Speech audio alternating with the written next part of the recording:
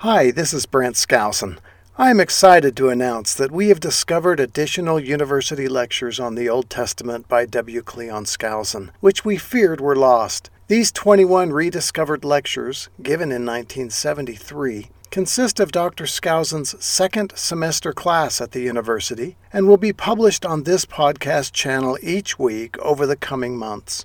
These lectures cover the period from King Saul and David through the remainder of the Old Testament. For those interested in the text Dr. Skousen and his students are using, it is published as The Fourth Thousand Years, written by W. Cleon Skousen. This textbook is readily available for sale.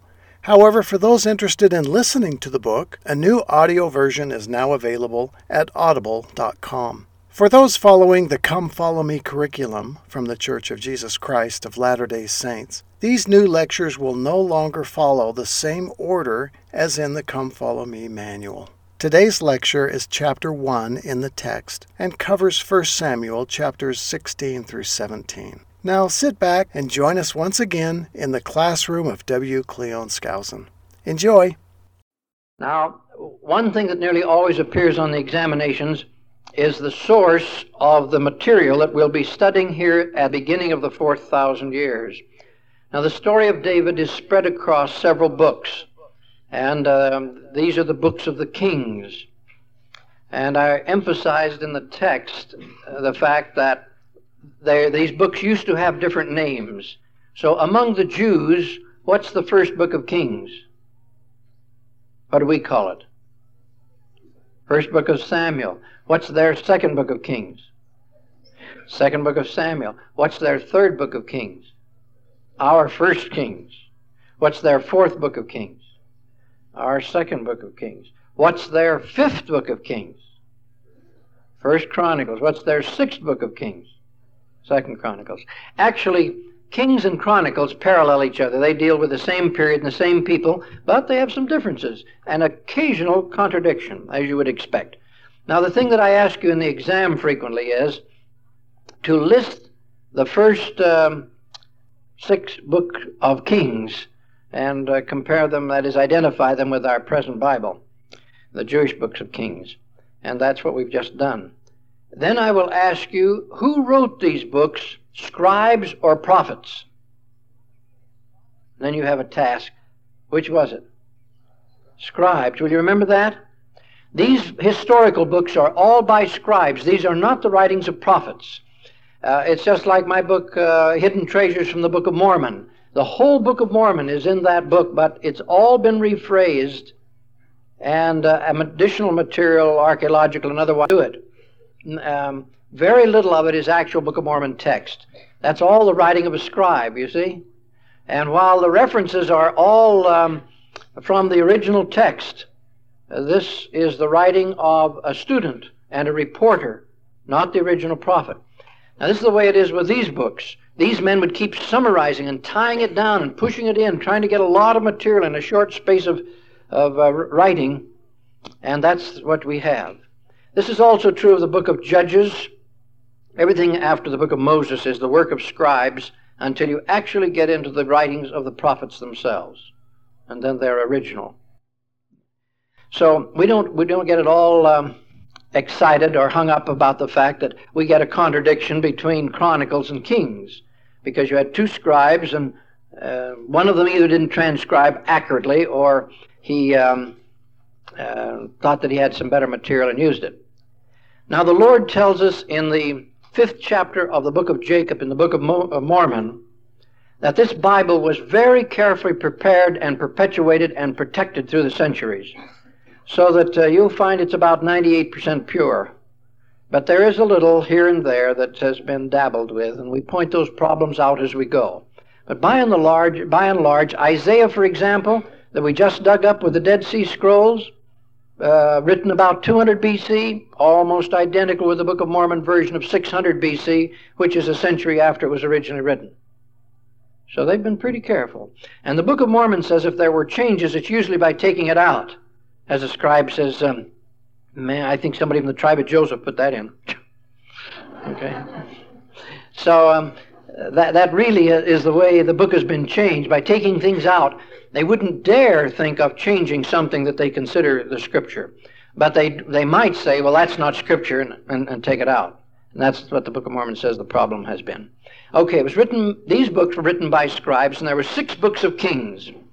Now, our story today actually begins about 1100 BC. That's the century that belonged to what 2 great men? 1100 BC. Samuel and Saul. Now, 1100 BC was a period nearly 300 years of apostasy had transpired.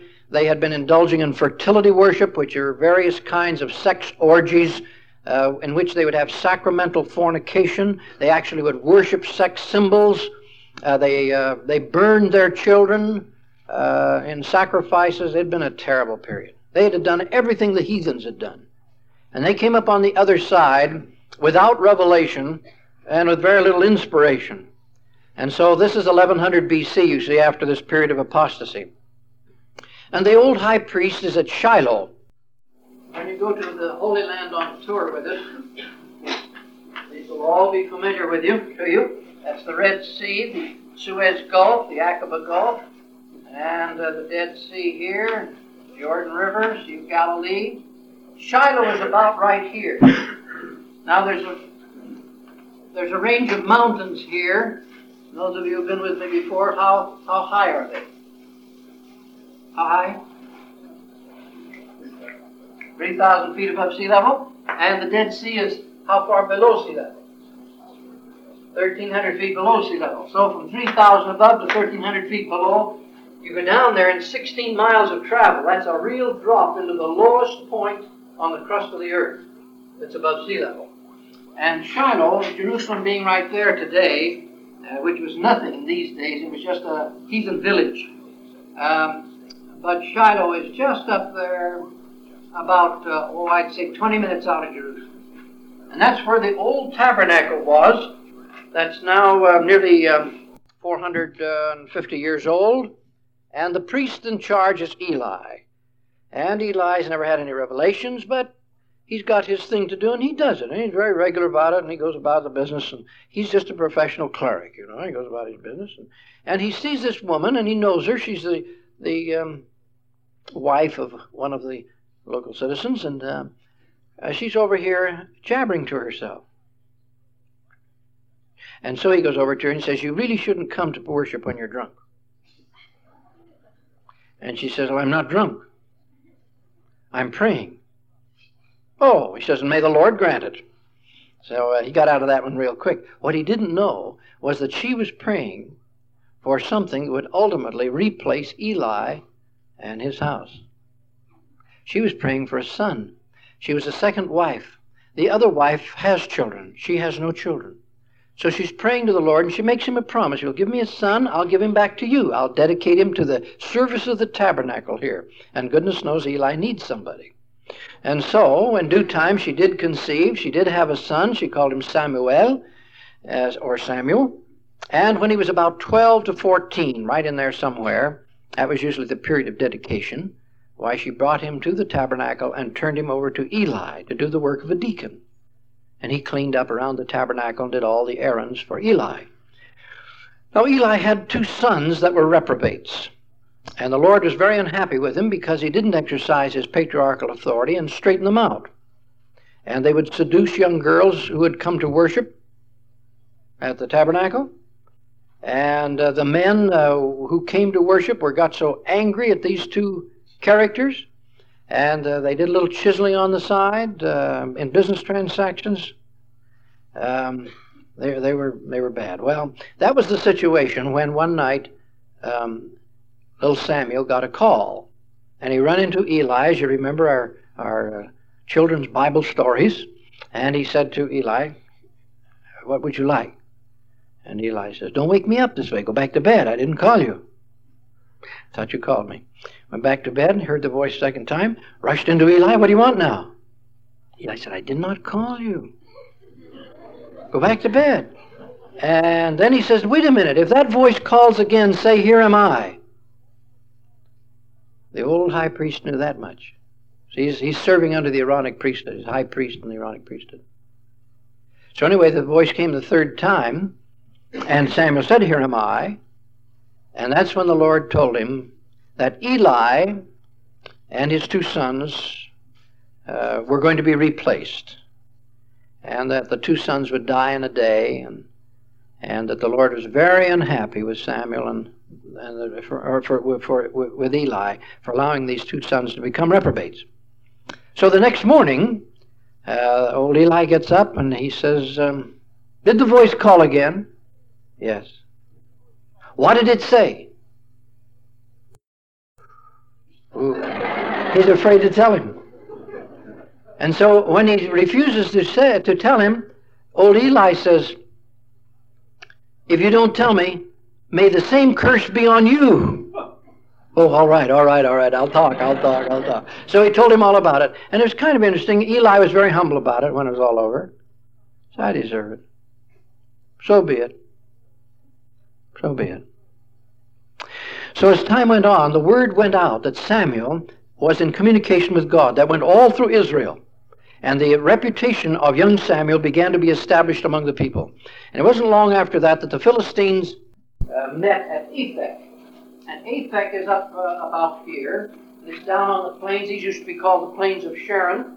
For many centuries after Christ, they had turned to swamp because the Nile River brings down millions of tons of silt, pushes it into the Mediterranean. The tide carries it up on this shore, builds big sand dunes of red silt, and the water coming down from the mountains couldn't get into the ocean. So it trapped it and made swamps out of it. But the Israeli government and people came in there and cleared it out. And now that's one of the richest belts of citrus and banana groves and so forth you run across. So Aphek is right in the heart of that. And in those days it was very prosperous and profitable. And so they made their attack on Israel, and they came straight up into the mountains of Ephraim, which are all these mountains in here. And this is Gilboa at this end where Saul is going to be killed. But these are the mountains of Ephraim. And in the first battle, they killed 4,000 Israelites. Terrible. Big slaughter. So they came running down to Shiloh, and they said to Eli, God would never permit the Ark of the Covenant to be taken. So will you send the Ark of the Covenant and your 2 sons, and our men will fight more valiantly, and God will defend us, and we'll come out all right.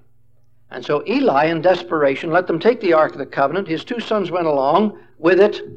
And when the Philistines came up again, it was the worst massacre they'd had.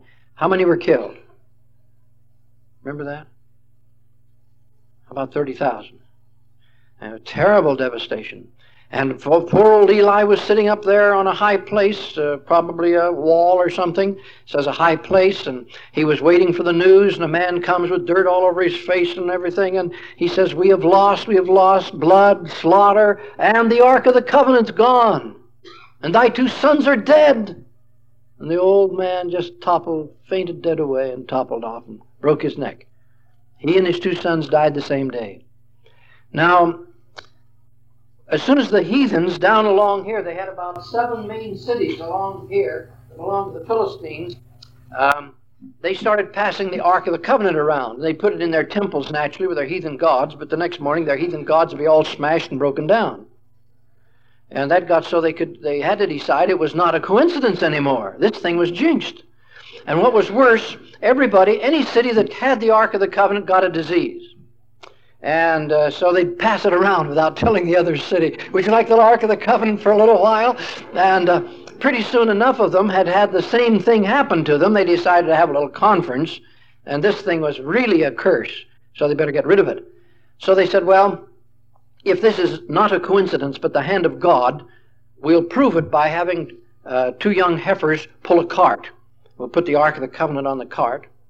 And if God guides them up the hill, the last place they'd be likely to go, and goes up Sorek Valley, up into those mountains, we'll know that definitely this is God, and He's very displeased with us, and that He did cause the disease and all these problems.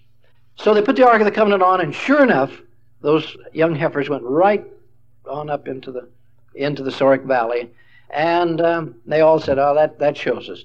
They had decided that God may be involved in this, and therefore they had put symbols of the affliction and little gold mice which was part of their worship service, all in the Ark of the Covenant, and sent it off. Well, when it got up among the Israelites, they were unsophisticated individuals, and, well, what do you know? The Ark of the Covenant is back after all. And they got inside of it, and which they shouldn't have done. They should have called the priesthood. They got to stirring around in there, and they found the 2 tablets on which God had inscribed with his own hand the basic law, including the 10 Commandments.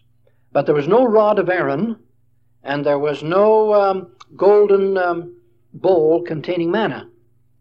But there were little gold mice and emeralds, gold emeralds. Now, they suffered an affliction for having stirred around in that sacred artifacts. So it finally ended up in the house of an individual. For some reason, Samuel never arranged to have the Ark of the Covenant brought back to Shiloh. And it stayed there until the days of David in this private home. Famous Ark of the Covenant. Meanwhile, Samuel has become very prominent and has taken over the government of the people, both as a high priest and prophet and sort of a governor, chief judge. And the Philistines come storming up again, and they get the socks whipped off of them. They come up again, and once again, under Samuel, Israel always wins. So they have great security now for a long period of time until Samuel becomes an old man. Then he has 2 sons, and they become judges and are being prepared for the priesthood service, and they curdle, turn sour, and become reprobates too. And that discredits priesthood government. So the people come and say, well, we wanted a king anyway, like the heathen nations. We want a king. So Samuel was brokenhearted. He'd just gotten the priesthood government going where it was a real good thing. He goes to the Lord and he says, they don't want me to govern anymore. They want a king. The Lord says, well, they're not really rejecting you, they're rejecting me. So I'll give them a king, I'll give them the best that's available, and they'll find out what it's like to have a king. So you go back and warn them what it's going to be like, and meanwhile I'll tell you who to appoint. So he did. He went back and he warned them and said, God will raise up a king. Oh, that's fine, that's fine. We want a king. Now, Samuel went on a trip to offer sacrifices. They would take circuits. These prophets would take circuits and offer sacrifices in various towns all around the territory. Bethlehem is just a little south of Jerusalem here. Jerusalem is about there in the tops of the mountains. Bethlehem is 7 miles south right here. Hebron is 16 miles south. Bethlehem is not in a valley. Bethlehem's up on a mountain, just like Jerusalem. Jerusalem's on Mount Moriah and Mount Zion. And Bethlehem's up on a mountain. And when you see Bethlehem, down in a valley that so many artists have depicted at Christmas time, that's just the opposite. The shepherds are down in the shepherds' fields at the lower slopes of this mountain. And Bethlehem is up on top, high hill. I noticed the more modern pictures have it accurately. So he went down to Bethlehem and went a little bit below and was getting ready to offer sacrifices. And the Spirit of the Lord says, you will ordain a man of the tribe of Benjamin now to be king. And so there's a great big fellow named Saul, and he's wandering around looking for an animal which in the Bible is called an ass. And it actually is an animal that's almost as big as a mule, not quite, but a very fleet-footed, handsome, strong animal, which was the most popular beast of burden in ancient times. They would use it almost exclusively. It was much more valuable than a horse. The value of the horse came later with the Arabians. And these had been lost. They represented a fortune. And so Saul had covered 25 square miles, and finally he heard that the prophet was at this town just below Bethlehem. And so he said, I'd like to ask the prophet to guide me where the animals are, but I don't have a gift for him. And the servant says, well, I happen to have a little. Oh, good, Saul says, can I borrow it? So he borrowed from his servant and went to look for the prophet of the Lord. Comes into the community, sees some women. Do they know where the prophet of the Lord is? And of course, just so happened that Samuel was on his way and going to make a sacrifice. And when Saul walked up to him, the Spirit of the Lord whispered to Samuel, this is he. This is he.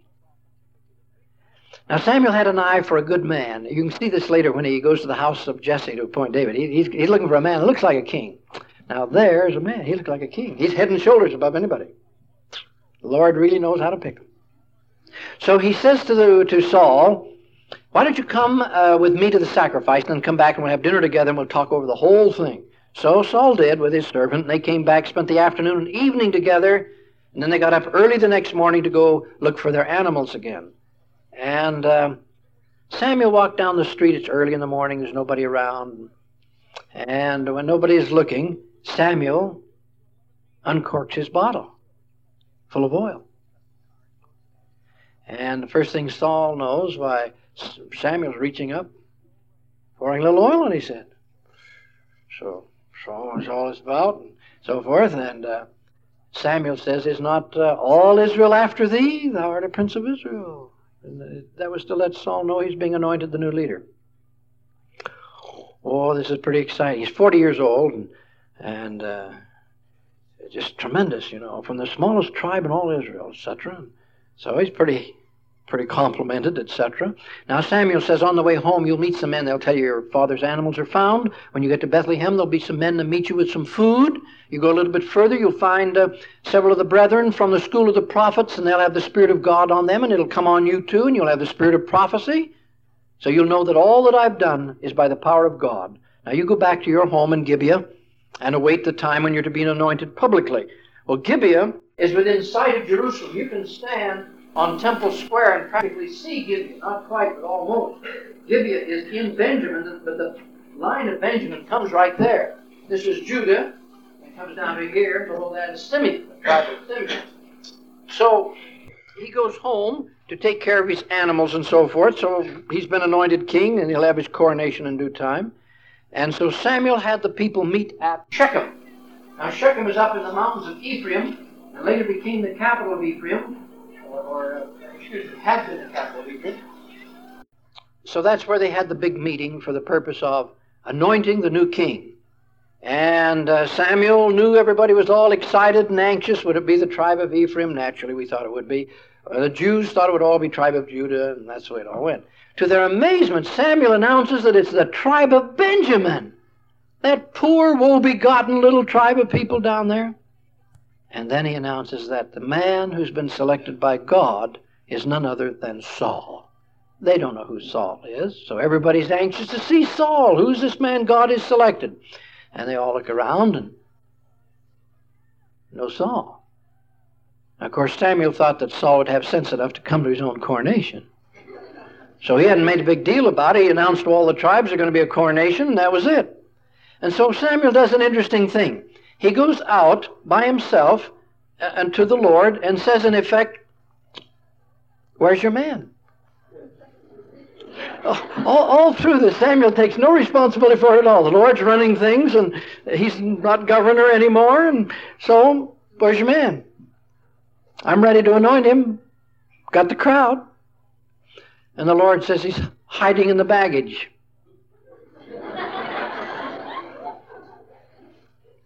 So Samuel said, well, so be it, so be it. So he goes back and says to his master, he's over in the baggage, bring him out, bring him out. So this great big blunderbuss, he comes out walking down the aisle. Everybody quite impressed with him. He's embarrassed. You can just tell at this humble stage of Saul's experience, he was kingly in size and appearance, but it took time to bring out his qualities of leadership. After he's anointed king, he's sent back down to Gibeah, and he doesn't get a palace. Doesn't get anything. He just goes back to hoeing turnips and taking care of the flocks, etc. Until one day a messenger came rushing up from the river Jericho, the river and Jericho. Let me just tell you about how this is. The river Jordan runs into the Dead Sea right here, and up about 5 miles above the Dead Sea, there is a ford which is quite easy to cross. The old city of Jericho used to be right there. Between Jericho and the river was called Gilgal. And there were some of the Israelites living here and some of them over here. But the ones that were living over on this side had just been attacked by some of their distant heathen relatives who had beaten them in an overnight battle practically. And they said to all of the men of these Israelite tribes on that side of the river Jordan, we are not going to kill you all. What we're going to do is just put you into bondage, and you pay us an annual tribute. We'll put out your right eye, cut off your right arm so that you can't fight anymore. That's all we require. Is it a deal? And the Israelites said, well, wait a minute. Let us talk about this for just a little while. And so what they did was to rush a messenger up to the new king and say, this is the proposition they've made us, which is no proposition at all. So now Saul did an interesting thing.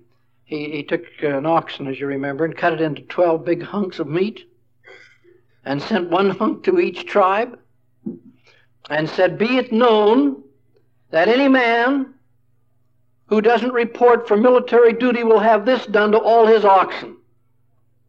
It was a new kind of recruiting. And did they respond? Do you remember how many showed up? 300,000. I mean, they don't want their oxen cut in big chunks. So they're all ready for, well, you know what happened. You sent 300,000 men down out of those mountains across that river, and they caught the enemy while they were still in bed, and so they really took them apart. It was just great. Who's number one hero in Israel now? Naturally, it's the king. And during that moment of triumph, Samuel thought it was an appropriate time to anoint him again and remind everybody now he's king, and he's risen to his kingly stature. Now you've got yourself a real man. God selected him, all is well. And he said to Saul, now if you ever need me, if you get yourself a war, don't start it, don't get involved actively until we've prayed to God and made a sacrifice and I get a revelation on how to fight it. That's the way you'll win. And God will tell me whether or not you are going to win and how to win it. So Saul said that was fine. But the next attack actually came from the Philistines. And Samuel wasn't immediately available, and Saul's men all began to run away and go AWOL and one thing and another, till he was left with his guard. That's about all he had left, a few hundred men. And he's waiting at Gilgal, and Samuel doesn't come. And Samuel said, I always can get there within a certain number of days. But it was almost up, and Saul was afraid he wouldn't come. So he said, well, we got to get the sacrifice and the blessings of the Lord, and I got to get on with this war. I can't wait any longer. So he went ahead and put the priest's robes on and offered the sacrifice. After all, he's king. And then Samuel came. Oh, he said, what did you do, Saul? Well, I got tired waiting. I just had a little sacrifice waiting for you to come. I had news of victory for you, and now it's lost. Now it's lost. So Saul went out to fight. In fact, he was warned that he was rejected of God and that one of his neighbors would be made the new king. And from now on, we have Saul almost terrified that who's going to be the new king? Always he's trying to guard his throne. And he never could whip the Philistines again. They would come up against him. They'd put some of the cities under tribute. They'd have guerrilla warfare attacks. And it was just one constant harassment from here on. I like to say harassment, but you English majors know that it's harassment. So in any event, but harass sounds better, doesn't it? I think so. In any event, from here on, he was not very successful. And then the Lord gave instructions that the Amalekites should be wiped out. Now, every once in a while, God becomes so disgusted with a tribe of people who take their little children and turn them towards sexual perversion, burn some of them to their false gods. Moloch, for example, was an iron god. They made him of iron. And then the belly portion, the thoracic cavity section of the monument would be left hollow. And they'd build a terrific fire in there, and the arms were hollow. And all that heat would go, this statue would get cherry red. And then they'd take their little babies and put them in those iron arms. They'd just be roasted to death. That was supposed to be just a great contribution to God. And he just became so sick and tired of it, sending his choice spirits down to those kind of parents, that he ordered Saul to take these people and put them all back in the spirit world, wipe out the whole culture, start over again. So Saul went out to do it, but he didn't carry out orders as usual, and he let his men keep all the fat stock, thinking that they would maybe sacrifice some of them, and he kept the fat king as his own personal little souvenir. And so he came back, and Samuel came to get the report, and he said, what's all this bleating of calves and cows and sheep and goats? Oh, Saul said, that's nothing. Some of the men just kept some of the best for sacrifice. And you remember what Samuel said? To obey is better than sacrifice. That's worth remembering. To obey is better than sacrifice. And then Samuel said, now where's that king? Bring the king in. Oh, so the king came in, and there will not be death today. But he took one look at Samuel, and he knew there would be death today. And Samuel did the executing and sent this man back to the spirit world. And he made a comment at the time that this king would go out and expectant mothers would be just cut to pieces. This is the kind of man he was. He said, you've made women childless, and you've taken the parents from their children, etc. He said, no, I'll send you back where you belong. So he cut him down. And then he said to Saul, now you really are rejected. And Saul pleaded with him, give me another chance, and ripped his robe in the process. And Samuel said, well, that's just what's going to happen to you. That's a good omen. You're going to be ripped apart from your kingdom. One of your neighbors is going to be ordained, be king, replace you.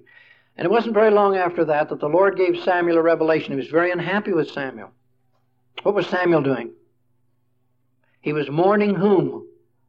Saul. He was such a kingly fellow. He was ideal for a king. I liked him. And now he's rejected. That's too bad. That's really too bad. That's just terrible. And so he's talking to himself all this way, and the Lord decided he'd talk to him too. So he says, stop mourning about Saul. I rejected him. Forget it. And get you on down to Bethlehem, and I want you to go to the house of Jesse and you anoint a new king. I'll tell you who to anoint. You go down there and anoint a new king. Oh, Samuel said, if I did that, what would happen? Oh, Saul will kill me. Saul's got his spies out. He's looking for somebody who's going to try and be king, and Samuel has to anoint him, so he probably is right on Samuel all the time. Where's Samuel going? Who's he having contacts with? Oh, he says, Saul will have me killed. Well, the Lord says, you can go down and offer a sacrifice or something, can't you?